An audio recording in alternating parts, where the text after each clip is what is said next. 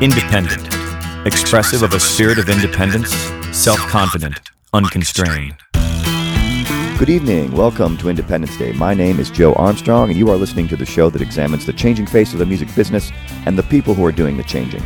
Independence Day brings you independent artists, producers, and music industry visionaries with in-depth interviews, live performances, and inside information, all without hype and direct from the artists who practice their craft. Tonight on Independence Day, we are very happy to have Mr. Colin Gilmore. Having a famous last name might open a few doors in the music business, but when your pedigree is in the realm of revered Texas singer-songwriters, that name simply doesn't buy you the respect essential to your own success. Those stripes must be earned. Such is the case of Colin Gilmore. He shares the last name of his father, Jimmy Dale, a singer, songwriter, and guitarist, member of the Flatlanders and sometime actor who played a bowling opponent to the Dude and Walter in the 1998 Coen Brothers film The Big Lebowski.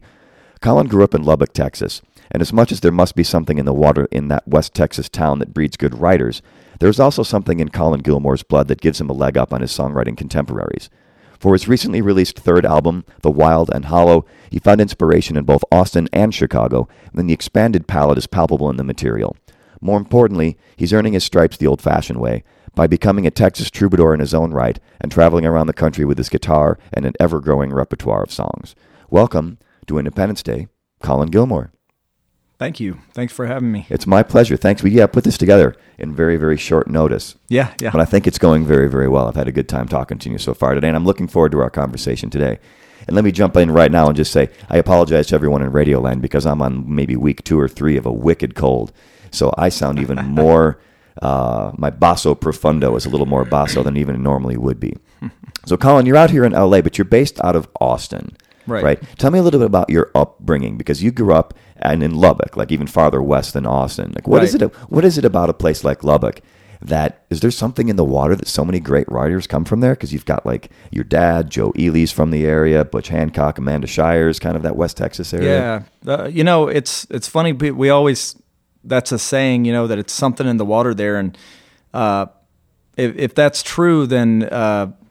Anywhere, any town, if you want to hear the best music, go to the town with the worst water. Okay. That's Lubbock, I think, has some of the worst water anywhere. Yeah. And so it's not what's in the water, it's what isn't in the water. Yeah, maybe so. There's something, I really think that the sky there has a lot to do with it, the inspiration. It's a town that, traditionally had a lot of catching up to do with recognizing its own musicians. There was a story that, when Buddy Holly and Jerry Lee Lewis hit the big time, Jerry Lee Lewis came back to his hometown in a little town in Louisiana, and they had a parade for him and named a day after him. And Buddy Holly came home a star, and the town just was like, who are you? Yeah. And so that's always been part of the appeal of it, I guess. I mean, is that there's not this big spotlight on you there, but there's just always been a ton of people that really hit their stride from there, and then a lot of them, most of them, I'd say, at some point moved off somewhere else. Yeah. Yeah, that's not unusual for anybody, unless you're from New York or you're from LA. Right. But even then, a guy like Jeff Buckley, who was from Los Angeles, grew up around the Los Angeles area, went to Musicians Institute here in town, like kind of cut his teeth, but then he moved to New York. Oh, okay, yeah. And that's kind of where he first made his musical wave. So it's not unusual. I think everybody, to a certain extent, there's something about being a teenager. No matter where you're from, it sucks. You got to split. Yeah, and you got to go somewhere else to kind of earn your stripes, which is something that you're doing. And you've been at this a while. You're not like you're not an old guy, but you're not a young whippersnapper either. You're not like a 22-year-old just kind of making waves. Yeah. You've got a handful of albums and EPs. Yeah. But you kind of left West Texas. You went to Austin, which is where you make your home. And how long have you been in Austin? I've been there about now 24 years. Okay. Yeah. It's a very musical town. Oh, yeah, absolutely. Everywhere you go. It seems like you're standing in line at the post office and there's some guy or some girl playing a tune. It's true. How is it different than West Texas musically? Austin just has so much going on. Lubbock is in comparison, Lubbock's a lot more conservative. The culture there's way, way more conservative. And also there's not a lot of, establishment for musicians, I guess, in Austin they have music at the airport, and they sure don't have that in Lubbock at the airport, But But there's some good clubs there. It's just that you got to go kind of seek them out, I think. Yeah. And Lubbock is so much smaller that, that if you are, there in Lubbock, it's funny because I'd say comparatively in Lubbock, if you get on stage and play, there's an expectation that you're going to be good. There's some of an expectation that you're going to know your craft, you're going to be good at your instrument and be able to play. That may be more lax in Austin. In Austin, there's more of an expectation that you're going to be original and that you're going to be playing your own songs and that you're going to be doing something interesting and new. And Lubbock, you can get away with doing something more traditional or a cover song or, the two very different approaches to music in general, I think. Yeah, people outside of Texas aren't really aware that there's like a Texas circuit for songwriters, singer-songwriters, and there's a whole cadre of these Texas. There's people that make a living just in Texas. I could never do that. My style isn't right. Maybe my temperament or maybe I just haven't sought out the right gigs. But I've found more kind of inspiration and open arms on the West Coast and in the Midwest, and Yeah, as time moves on, Texas, rural areas everywhere in our country, regardless of what state you're in. There's that joke like, welcome to Alabama. Please set your clock back 50 years. Yeah. There's for better and for worse. Definitely. There's definitely good things about that. The whole like Mayberry ideal, where you go to a place where time kind of passed by. And, people talk to each other and they know their neighbors. And like a simplicity to it. Maybe. And when you're into singer-songwriter music, it has that almost timeless feel. So in that genre, it kind of fits within that framework. Yeah. But to your point, your dad was one of those guys, or is one of those guys. He's certainly transcended Texas. Right. But, he's in that group of people who travel around Texas and could theoretically, they don't really have to go. Like Robert Earl Keen comes to mind. Oh, yeah, definitely. Like you see him, he tours, nationally, but you could probably get away with touring just in Texas. Yeah, they could. And, for my dad in particular, he'll do better in New York than he will in Houston or, the Flatlanders album got pushed to the side and completely ignored in America while it was becoming a cult classic in England, and they didn't even know it, and that's part of what prompted them to get back together. Yeah, definitely. And, Steve Earle was like that for years and years and years. He always said, his biggest sales were always in Chicago. Oh, wow. His concerts, his biggest concerts were in Chicago. Yeah. And he taught for a brief period at the Old Town School of Folk Music. He taught a songwriting class. Oh, I didn't know that. Yeah. And now he lives in New York, but he was a Nashville guy for forever and ever. But he's from Texas too. Right. So there's something about Texas that just creates, these storied singer-songwriters who then sometimes leave Texas and just kind of take it elsewhere. And you're kind of doing the same thing. Yeah. I'm going to play a track from this new record of yours. Just came out this summer in July. Mm-hmm. The record's called The Wild and Hollow, and it was recorded both in Austin and in Chicago. Right. And so you've got kind of a connection to that city, which is my hometown as well. Yeah. I've fallen in love with it. So let's play a track from this record. We'll come back. Let's talk a little bit about like geography and music and why you went to Chicago to do this. So very, very happy to have Colin Gilmore as my guest tonight on Independence Day. My name is Joe Armstrong. As always, this is the track Only Real to Me. Colin Gilmore on Independence Day.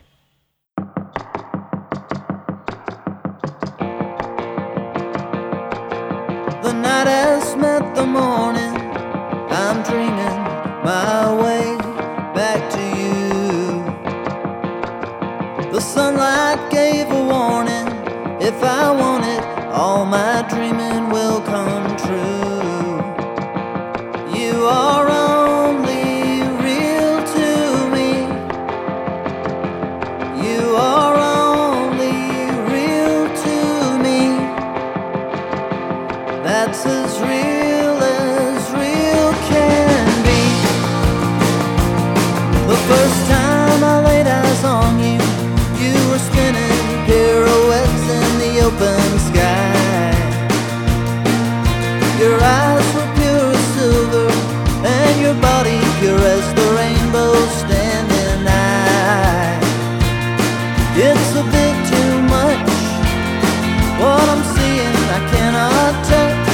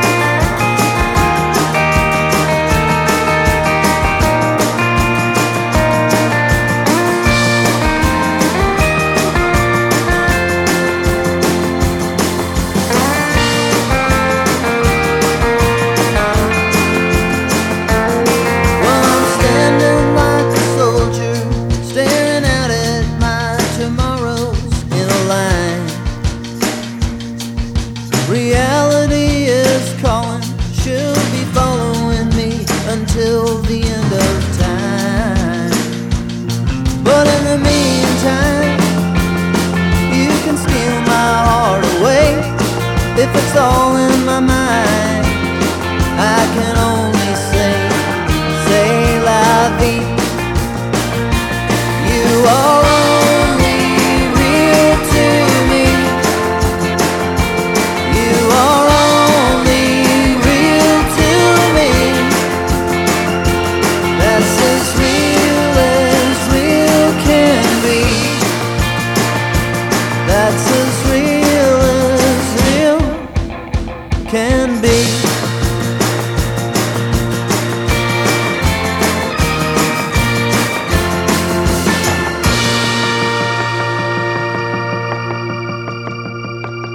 My name is Joe Armstrong. You are listening to Independence Day, so very happy to have you along for the ride tonight. My guest is Colin Gilmore, the American spelling of Gilmore, Gilmore, not David Gilmour, Mour. Oh, right. Did you ever think? Did your dad ever even know? Working in the country music field, did he reference David Gilmour, make jokes about the fact that he had the same last name with a different spelling? Actually, get this. My dad started going by Jimmy Dale Gilmore instead of Jimmy Gilmore because Jimmy Gilmer, who had the hit Sugar Shack, is also from Lubbock, Texas. Okay. And so people would come to my dad's shows and request Sugar Shack. Okay. And yeah, a few times, people would say, "Hey, any relation to David Gilmour?" Yeah. Like, no, Not particularly. different spelling and different continent, but yeah, Jimmy Gilmer, the both from the same town, and coincidentally, Yeah. Very nice. Well, that's like the whole Ryan Adams and Brian Adams thing. Yeah. Like he gets very hot under the collar. yeah. But I think honestly, So I hear. I think Brian Adams gets a bad rap. I actually think he's better Oh, than yeah. most. I think he's better than most people think. Oh yeah, I think he is. so too. But so people can check out your music, ColinGilmore.com, COLIN Gilmore, GILMORE. Also on Facebook, Facebook.com/HappierGilmore, which is great. Yeah. Very, very clever. ReverbNation.com, ReverbNation.com/Colin Gilmore. And you're on Twitter just simply @Colin Gilmore. So Right. people can be fully web enabled, find out where you are. Yep. So tell me about this. This was your third full-length album, this new record? Uh-huh. And so why Chicago? Well, several things happened at the same time about 5-6 years ago where a friend of mine in Austin named Phil Ajarapu, he and I played in a band together, and he told me about these guys, the Tim and Jay Bennett brothers that live in Chicago. They used to play with Bastard Sons of Johnny Cash, and I came up there with Phil, and we all did a show together at the Old Town School of Art, Yeah. And we just loved playing together. So we just kept doing it. And I was like, we're starting to get a little crowd here in Chicago. Why don't just several times a year I'll come up there? And then meanwhile, I started working with a manager up there named Matt Suhar, who actually passed away just this last March. Yeah. Sorry to hear that. He was kind of mysteriously killed by hit and run. Yeah, it's very bizarre, and it's definitely a heartbreaking thing because, Matt Suhar he was just a wonderful guy. We became really good friends, and he really, introduced me to a whole side of music that I wouldn't have been, a world of music that I wouldn't have been in, and he helped me fall in love with Chicago too. So yeah. Speaking for myself, it's an easy city to fall in love with, especially if you're there yeah. like in the summertime, when it's not 8 degrees. If you're lucky. But it's such a wonderful city, and it has such an interesting kind of, I don't say identity crisis, because I grew up around Chicago, then went to New York, lived there for a few years. And in Chicago, if you don't have like a regular job, like if you're an artist in Chicago, it's kind of unusual. Yeah. It's almost frowned upon in a certain way. Like I came back from New York. In New York, it's not uncommon to see people walking around all hours of the day or night because they might be working, who knows what kind of job they have. Right. But in Chicago, it's like, oh, why are you out? Why aren't you in an office at 1:45 in the afternoon on a Tuesday? But at the same time, they have Steppenwolf and they have Second City there, and they really support the arts. And I've heard that bands like playing in Chicago. Oh yeah. And it seems like you found a good reception there as well. Yeah, I have. So then you would just kind of show up and kind of start building a fan base in this particular city. Right. I did, and just something about it. The enthusiasm for music is so different there than Austin. Austin, everybody loves live music, but everybody plays live music also. So Yeah. it's trying to get anybody out to a show when they're not playing that same night is tough, you know? Yeah. And Chicago's a very multicultural city. I mean, you've got It is. lots of there's Germans and Swedes and Lithuanians and Polish. Yeah, and you know, Austin, we think of ourselves as very, you know, multi-ethnic, but we don't have a Serbian neighborhood or a you know, a Jewish neighborhood. It's a little more you know. bi-ethnic than it is. Yeah. You know, than it is multi-ethnic. Yeah, exactly. And I think that informs, you know, the populace. It's a big melting pot. Yeah. You know, when you get these big cities like Chicago, New York, people, in some ways, I mean, some people are going to rip me for this, but they kind of have to get along better because they have no choice. Right. They're all kind of packed in together. Absolutely. And that's the way Manhattan is. I learned that about Manhattan. Yeah. So let's break right now. Let's play a track from this record in the studio here. This is I think, what's this first track going to be? First track is Into My Future. Okay. And it's one that I wrote with my band in Chicago, Tim and Jay Bennett and Billy Crompton, who moved back to Cleveland. So is it like you guys sitting around like with guitars, like making up tunes? Or? Well, the three of them were living in Chicago, and I was living in Austin, and they came up with this kind of riff, the main sort of riff of the song, and they were like, "Hey, check this out." And I just said, "Hey, do you mind if I kind of run with this?" And I kind of wrote a song around it, but then I brought it back to them and we changed it up. We kind of I wanted to make sure that everybody had a hand in how it sounded, you know. Okay.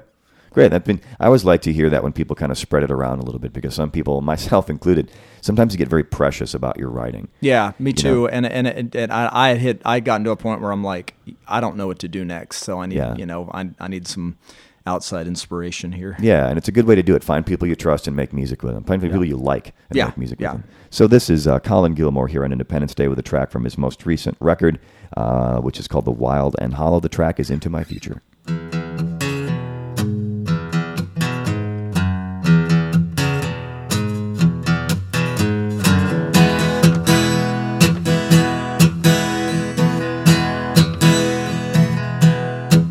You keep stepping into my future. You got a long way to go, got a lot of time to get there. You keep rolling in my field of vision. Sunlight in your eye and a hurricane in your hair. Oh, and it's all gonna end in a wild collision. And by the look on your face, you're saying you really don't care. Go where you want to, cut through the moment like an arrow in flight. Time just rolls with you, and you make it all look right. You keep stepping into my future. If you get there, baby, baby, keep it good and bright. I got running in my own direction. I heard a siren singing everywhere and all for me. I wasn't looking for any real connection, but sometimes the right move can bring on the wrong destiny. Oh, you came stepping into my future. Now everywhere you go, you shine a little light on me. Go where you want to. Don't wait for nothing, tomorrow is blind. Take my heart with you, and I'll catch up with you down the line.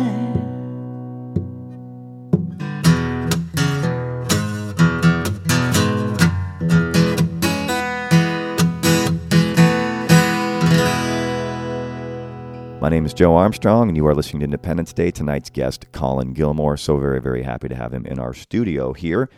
You can learn about him at colingilmore.com and, of course, indepday.com, where this will be archived along with the rest of our 90-plus shows now. 2.5 years and going strong here on Independence Day. So you've got this new record. We touched on this before you played the tune. Excellent tune, by the way. Thank you very much. Oh, thank you.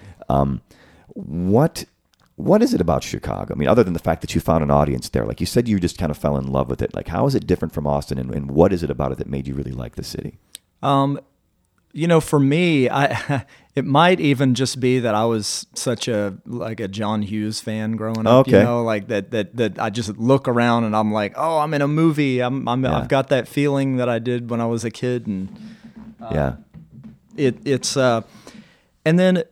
Musically, I cannot put my finger on it how it's different from Austin. If I had to take a crack at describing the difference, with it, there's people doing what would be considered the same kind of music, like Americana, singer-songwriters or whatever. Similar, it could fit on the same bill, but I think Austin tends to, even without meaning to, lean a little more like country folk, Yeah. Whereas Chicago's got people even doing the same genre of music that it's got kind of some sort of a modern twist to it that people in Austin aren't averse to. It just never would have occurred to them to produce this song this way or to come up with this melody and this chord progression. It's very subtle and it's very. I'm sure it's not true all the time, but I notice it. I go out. My band will take me out to go see somebody playing one night, and I'm like, this just sounds different. You know? Yeah, they're definitely. I say this all the time. They're kind of all over the place stylistically because there's kind of like an indie scene there, and there's like a folk scene. John Prine came up through the folk scene in Chicago. Steve Goodman, Robbie Fulks, and then but he's then you've got the Bloodshot thing, which is kind of like the insurgent country thing. Absolutely, and then you've got. Like guys like Steve Earle, who's not from Chicago but had a lot of fans there, right? So yeah, I mean, I miss my town, but only when it's summer, only when the weather's nice. Yeah, right. So how about another tune? Let's jump right in. I want to make sure we get as many tunes as we can get out of you here. So what's this? You want to play something else for the new record? Yeah, I'll play something else for the new album. This one's called "Feel Like Falling," and now. If you get the album, you'll hear Julia Klee singing with me. She's another really good singer-songwriter with a beautiful voice in Chicago. Uh-huh. I met her through my band there, and she's been singing with us a lot. And it's a song I wrote, but she's on it with me. But right now, you'll hear me singing it. So. All right, cool. Yeah, I like it. I love one of my favorite things about doing this show is, I hear a lot of, music that people have pre-recorded. They send me CDs or downloads or whatever. Mm-hmm. But then when bands come in, a lot of those records are fully produced. There's a band, there's multiple instruments, which I love. I mean, I love the art of producing records. But, a lot of artists, when they come into the show, some of them choose to do full band recordings. But a lot of people come in and just do it by themselves, kind of strip away everything else. And you really get to the heart of the song that way. Yeah, which I think is a nice contrast. I mean, as a musician myself, if I had to play all solo shows, it would drive me crazy. Right. But as a contrast to playing with a band, it's a really cool thing. So once again, Colin, this is Feel Like Falling from your brand new record, The Wild and Hollow, stripped down and acoustic here on Independence Day.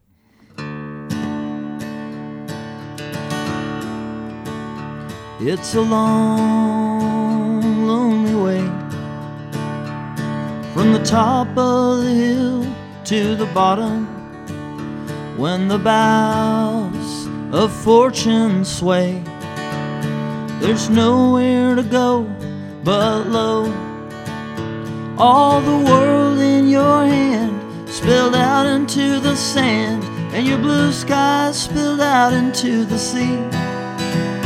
Now there's nothing to hold on to, no one to belong to. Do you feel like falling with me? You got miles of endless highway wrapped around your hitching thumb. You got memories inside you, and memories still to come. But if the bluebird on your shoulder starts singing out of tune, and the drummer beat the rhythm out of time? Would you let go and hope that the end of the rope doesn't mean it's the end of the line? Do you feel like falling? Do you feel like falling? Feel like falling? Feel like falling with me?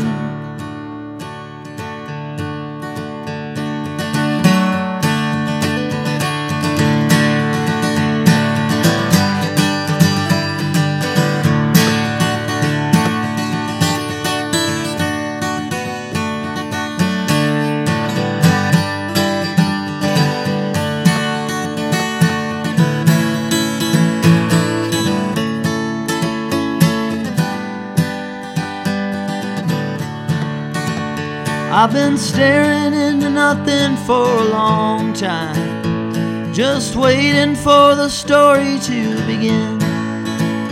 You can lean on me, baby, and if you hold on real tight, I just might pull you in. Do you feel like falling with me?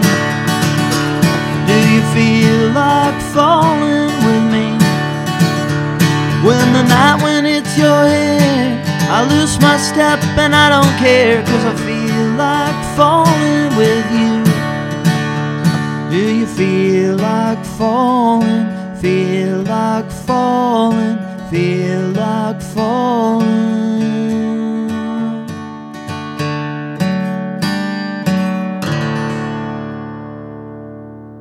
Colin Gilmore on Independence Day, such beautiful music, man. So let's talk a little bit about your pedigree, because your dad, Jimmy Dale Gilmore, internationally known musician. Mm-hmm. You grew up not just with him around playing songs, like watching him do that as a profession. You get other guys too, rolling through the house. Yeah, he's definitely got a lot of famous friends who are well-regarded, revered songwriters. Right. Did you just always think that you were going to go into this? From a pretty young age, I wanted to. My dad, when I was really young, he moved away from Lubbock and he moved to Austin. So I kind of would only see him during the summer and times like that. But also he and my mom also is really got a beautiful voice. And all their group of friends would get together and play in the living room or play in the backyard. Jesse Taylor, the guitar player Jesse Taylor, his mother would let the whole gang gather at her house and play in the backyard, kind of like before the other parents started letting them, So I remember that was a big gathering there. And I guess, we took it for granted when we were young. And also at that time, my dad wasn't famous yet. I remember one time he came to Lubbock and they showed him a little clip of him on the Lubbock News. And we were like, oh my God, wow. Dad's on the TV. Yeah, exactly. And then, as a teenager, I got into, I started watching MTV. I was into Michael Jackson and the Cars and the Alarm and band, a lot of like pop and post-punk stuff, I guess you'd call it, new wave or so. And I loved that. I thought it was the coolest thing in the world. And it wasn't until years later that I found out, Joe Ely toured with The Clash, and so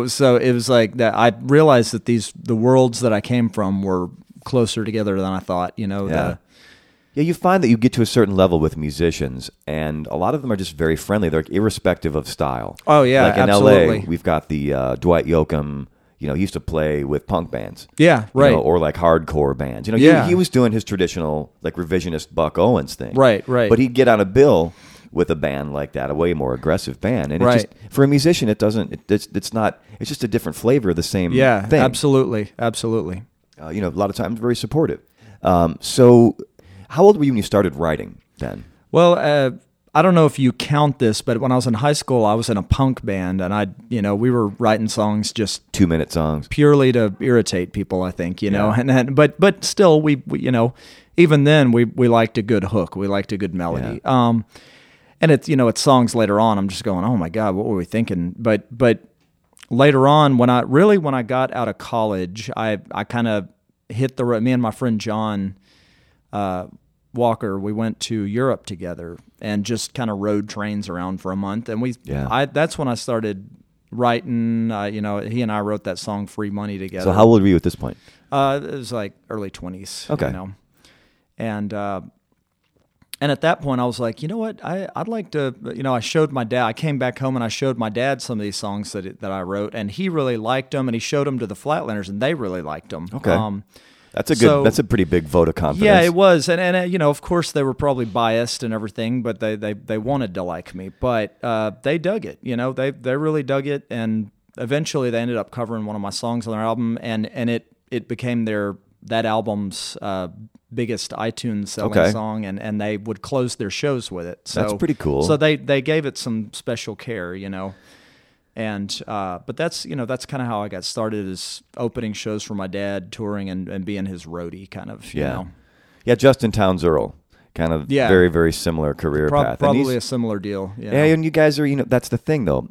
You kind of start off in the shadow. Yeah. And you do get the benefit of having that. Oh yeah, you got absolutely. a dad who can book a gig. It's open doors for me that wouldn't otherwise be there. But it's funny because I don't know if this is a good thing or a bad thing, but sometimes I've opened shows for the Flatlanders or for my dad, and people came up afterwards saying, "Man, I really liked you, and I thought I was going to hate you." Yeah. I was like, it kind of, people were thinking, like the guy's son's opening the show. Well, I guess that's what I'm getting at. In some ways, they scrutinize you more. Yeah. Because you really have to earn your stripes. Everyone has to earn their stripes, but especially in the singer-songwriter world. Yeah. And part of that comes into, I didn't really get into writing until, I mean, in some ways, I kind of waited to start writing because I wanted to have lived some first. Yeah, right. It's like I've got to sing. I don't trust anyone who hasn't had their heart broken. Right. And you have to go out. Somebody break my heart here. Somebody break my heart. Somebody, girls were lining up, but yeah.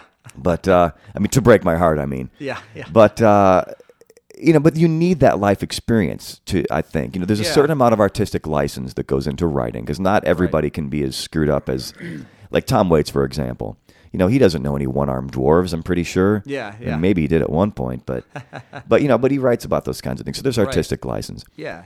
But you're Randy Newman, like the untrustworthy narrator. Yeah. Of a song.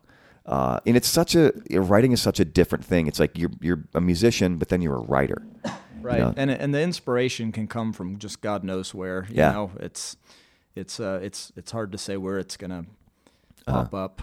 Yeah. Let's play another tune here in the studio while we're talking about this writing. We'll come back. We'll talk a little bit more about your process, maybe. Was this what's next for us, Colin? So this is the one I was talking about, "Free Money," that my friend John Walker and I wrote. This is one of the first songs I ever wrote that I still play today. And it's the one that he and I kind of wrote together when we were bumming around Europe. Okay. Called "Free Money." I'm curious to see what this is going to sound like, because inspiration for writing like a singer-songwritery Texas troubadour kind of song coming from Europe is kind of an interesting thing. I can't wait to see what this is all going to be about. Oh, yeah. So thank you, Colin, for being here, and thanks for playing the music. Joe Armstrong is my name. Colin Gilmore is his name. You are listening to Independence Day. "Free Money" is the track on Independence Day.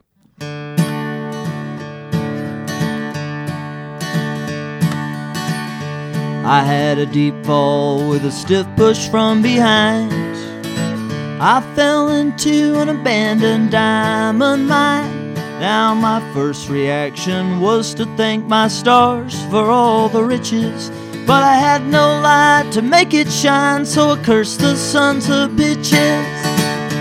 I can't stop looking behind, 'cause the light at the end of the tunnel's so bright I'm going blind.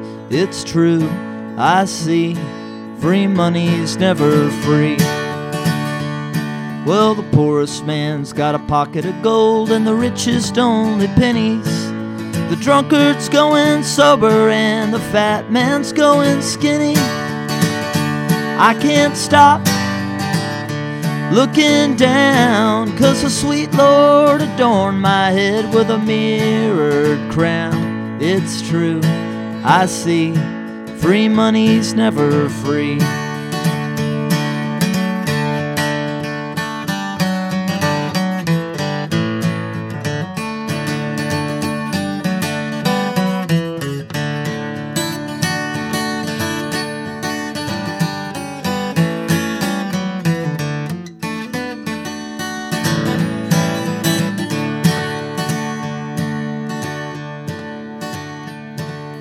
looked into my pocket today and all I found was lint.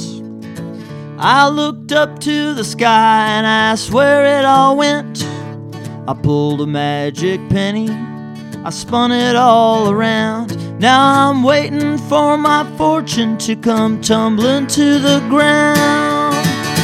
I can't stop closing my eyes, 'cause the bankers sold the deed away to my blue skies. It's true, I see, free money's never free. And that is Colin Gilmore. I'm so very happy to bring his music to you here on Independence Day. These songs are great, man. We talked before about you earning your stripes, and the only way to earn your stripes as a writer is to write. Yeah.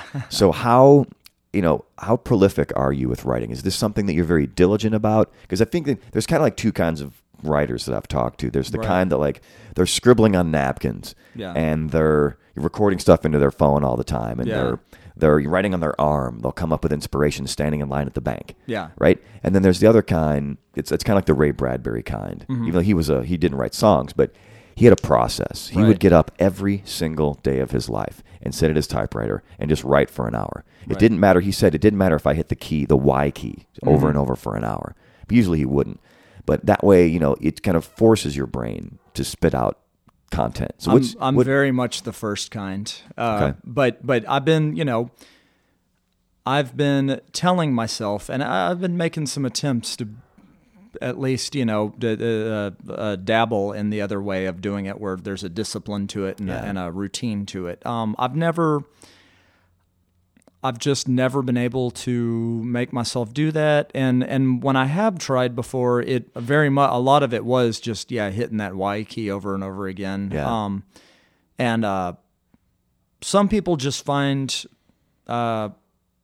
they can get something out of that. To me, it's like, I'm like, all right, I got a page of Ys, I would rather have been outside doing something and looking for, waiting for something cool to happen that I'll go write about. And I think it is different for everybody, but there's probably lessons to be learned from being more disciplined about it. I definitely write slower than I would like to at times. Yeah, being prolific, I think, is kind of a gift. It is. Or a blessing. Because, and for me, it comes in phases. Yeah. Like, I'll be really inspired for a couple months, and I'll crank out a whole bunch of stuff. Yeah. And for me, here's another question. This is totally inside baseball. It's a little bit of a pat question.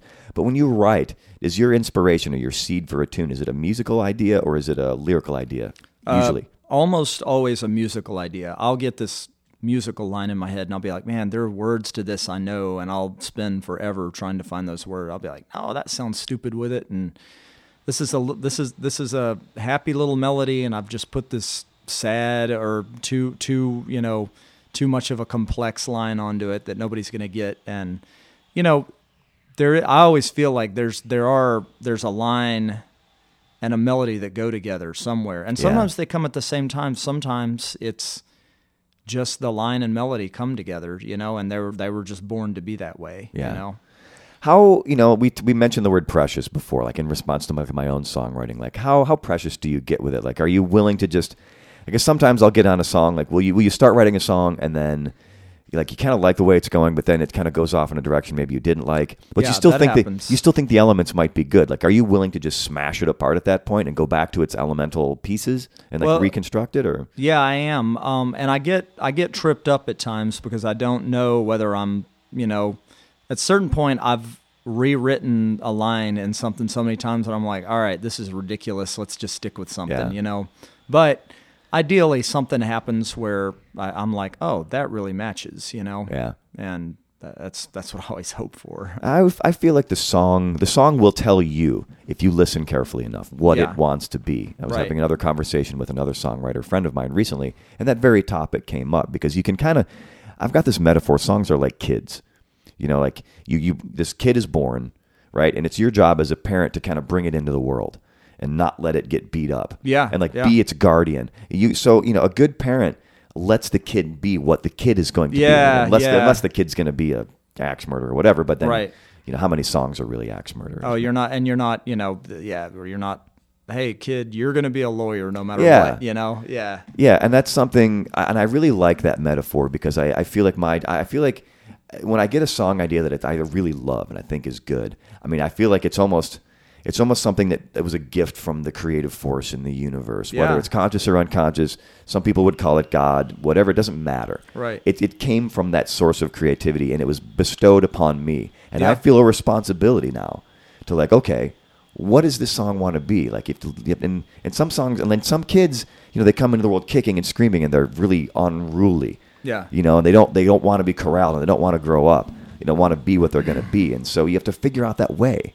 You know? Yeah, because sometimes that gift comes along for a line, and then that's the last gift that gets given to you. After that, it's like, oh, do something with it, you know? Yeah.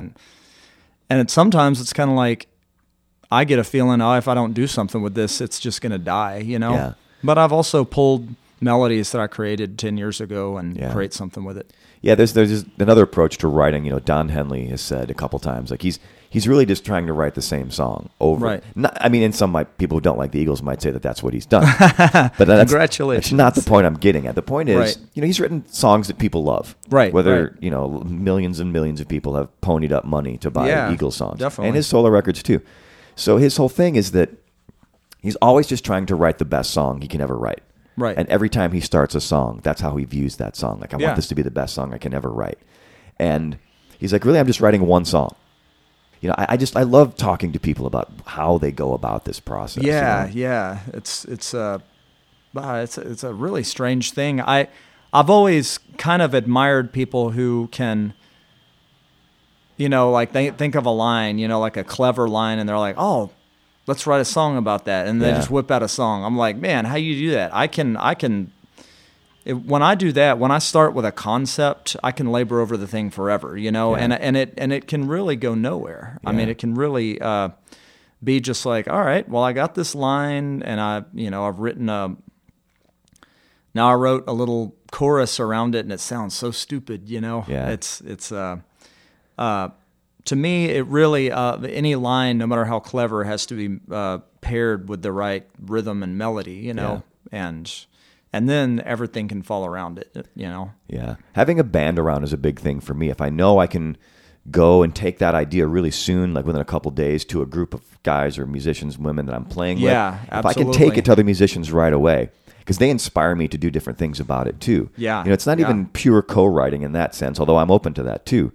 But, you know, I'll bring it in like, hey, I've got this idea, and you start kind of playing on it. As a musician, say you jam on it. Yeah. And then someone will throw in, the guitar player will come up with this cool lick. I'm like, well, that's great. Let's change this chord here. And the Right. drummer will come up with something. And, you know, I've always, in bands, I'm either like a benevolent dictator or very kind of socialist about it. Like Yeah. sometimes I'll have really strong ideas, like, okay, I really want this drum beat, you know, and the drummer might feel strong-armed about it. But what are you going to do? You know, I wrote the song. Yeah. So- Well, what happened for me that was interesting is that, you know, if you play under your own name, it's kind of assumed people are like, hey, what do you want me to do now? You know? Yeah. But the band in Chicago, the thing that happened there was that somehow or another we hit a certain kind of chemistry where they really were putting something into it that I never would have thought of. And it never, very rarely did it ever come on like somebody insisting that it go a certain way. It's more like, hey, let's see what we can come up with. Even for songs that I'd already written and played live and recorded and everything, they kind of put a spin on it. Yeah. And the same thing happened with my band in Austin in different ways. You know, everybody's come up with a different approach to it. Yeah. And more times, sometimes I'll get a real strong feeling, but I've kind of learned that you're generally better off when you're on stage letting somebody do what they're comfortable with, because then they fall into it better. Yeah. You know? Yeah, you can kind of tug them one way or the other way, but you can't be. You know, I've always read that Paul Simon is kind of iron-fisted about it. Like, Yeah. you play in Paul Simon's band. No, he's kind of, I guess he's earned his right to do that. Well, yeah. And it's his yeah. name on the marquee. Yep. But, Yep. you know, but he's maniacal. Right. About stuff. Like, he rehearses his band for hours and hours. Right. And I guess if some drummer will play something kind of different, he'll kind of stop and be like, no, Yeah. do it this other way. Right, So right. everybody's different. Everybody approaches it in Yeah, a I think different way. Lyle Lovett is kind of more in that vein. So I hear he's a real arranger. You Yeah. know, he's real like he arranges that big band. You know, and he's got all the parts in his head and everything. And man, hats off to anybody that can do that. You know, It's amazing live. Yeah. You know, I'd always been a passive fan of Lyle, and a few years Right. ago, I just happened to grab a couple tickets at the last minute for a show here in L.A. He's great live. You know. He had, like, I think we counted 29 people on stage. Yeah. He's had a whole gospel choir, plus his full band, Yeah. Victor Krause and all those guys. Unbelievable. If you learn one thing from the show, other than the fact that Colin Gilmore's great and you should buy his music, is that you should go see Lyle Lovett play a live show at least once in your life. There you go. Let's shift gears just a little bit. Like, I want to talk a little bit about, you know, you've been doing at this a while. You've got a handful of albums out.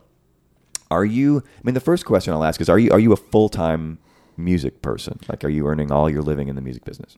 You know, it's kind of, it bounces back and forth. It's kind of now to where like I'll have 1 week where all I did was play music that week, and the next week I'm like, you know what, no gig this week, better do something else. Yeah. So it's for a long time I kind of had a steady job doing bookkeeping, but I'm now back to a lot closer to just being music full time, Yeah. which is It's a music beautiful full thing. time sometimes, you know. Yeah. Well, yeah. So the answer to a lot of these questions can be well, yes and no. Yeah. Oh yeah. You know, because I've certainly earned my living at it at certain points. Yeah. And sometimes it's just not there. Right. You know, there people think of musicians and they always picture Taylor Swift. And Right. They think that everyone lives some kind of life, like in buses and airports and you know, and dancing girls and flash pots and Yep, all yep. that, and videos and catering. But you know, there's not a lot of catering in my life. I mean, I have a kitchen and all. That's my catering. Yeah. Yeah. There you go. So the second question is, you know, and when it comes to your music career, how independent are you? Like, have you released these albums on labels? No, not on label. I mean, this last album, I called it Whoopie Town Records, but that's just my label, you know. Yeah. That's and honestly, other than having a little logo, I don't know what having Yeah. a label would entail unless other people were on the label, you know. Yeah. So, The role has certainly changed, you know, for Yeah. labels, and some of them are doing a better job than others. Of, Yeah, like I think holding so. Lost Highway, Yeah, New West, New West are is labels great. they're kind of finding kind of a new way to do it. But I don't want to say they're niche right. labels, but they're a little bit nichey. They kind of cater to a more specific type of music. Yeah. Right. Right. I think it's easier to do that, you know, within a genre than try to be like the big, you know, Warner Chappell umbrella. Well, now that's what kind of a label does, is it kind of puts the right people with the right music, you know. Yeah. And Well, ideally, that's what they did at one point, but they seem to kind of have lost their way. yeah. You know, so sometimes I lament the old system being gone, and other times it's fine. Like, we're in the Wild West now; we do what we want. Yeah, that's true. That's true. So when it comes to other aspects of your career, though, are you doing your own booking, or do you have someone who's booking? Most for of it, you? I've got some help. I've got Killer Artists actually, based in Austin, is doing some booking for me. Okay. But right now it's kind of there's no big tours going on or anything, so it's mostly just Yeah. kind of piecemealing it. Yeah, and then for promotion, like you've got websites. Are you doing all that stuff yourself too? Yeah, most of it. I'm getting a little bit of help. My little street team, Killer Bramer, who's doing Yeah. my booking, has helped me with that. Okay. And doing a little bit of publicity both through Patrice Fellon and through Lance Cowan. Okay. But So I've found any help at all is like a godsend. Oh, yeah, You know, having- absolutely. You know, because that's the thing. I mean, we all got into music to play music, but I find myself spending more time making posters and hanging posters, and it's all part of it, I guess. You know, Yeah. those stories of Van Halen used to go. They'd go to shows at the Roxy, and they wouldn't go to the show. They'd go to the parking lot and just flyer everyone's car. yeah, You know, Van Halen, we're talking 70s here. Right, You know, Van right. Halen's playing a party next Saturday. This Yeah, is yeah. the info. So, you know, everybody, it seems like we have more control over our careers a lot of times as independent musicians. Right. But that also means more work and more responsibility. yeah, right. So, how about one last tune? We're just about out of time here. What's this going to be, Colin?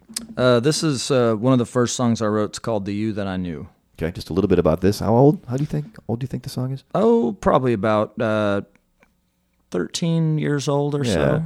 I like when songs get a little bit older. 'Cause Yeah.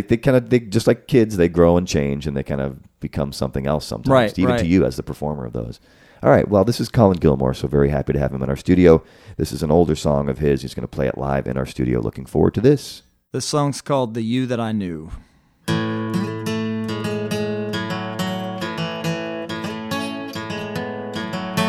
tonight I hit the city all alone. You said your night was over and you thought you might stay home. And I can't complain about nothing when you're just doing what you wanna do. But I wonder still what happened to the you that I knew.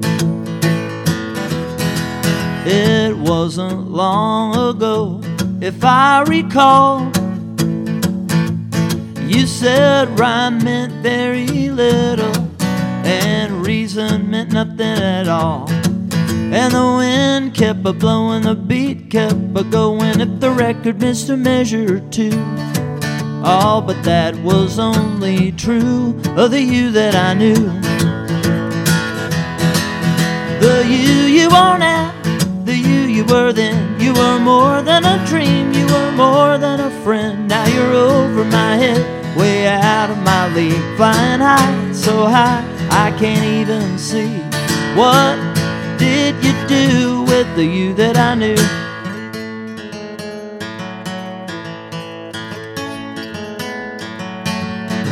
Gentlemen tip their hats as you walk by,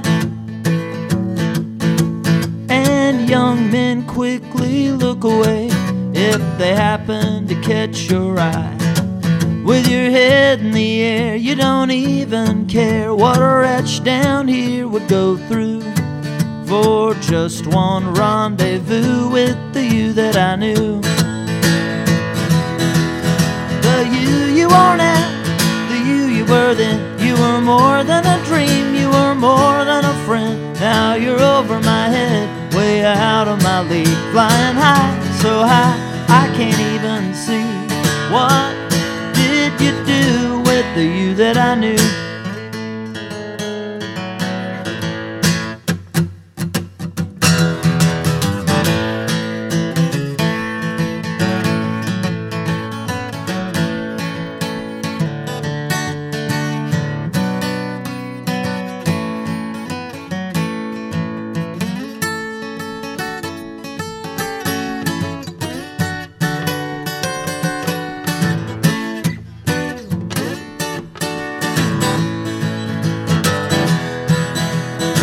Minutes of true love are hard to find.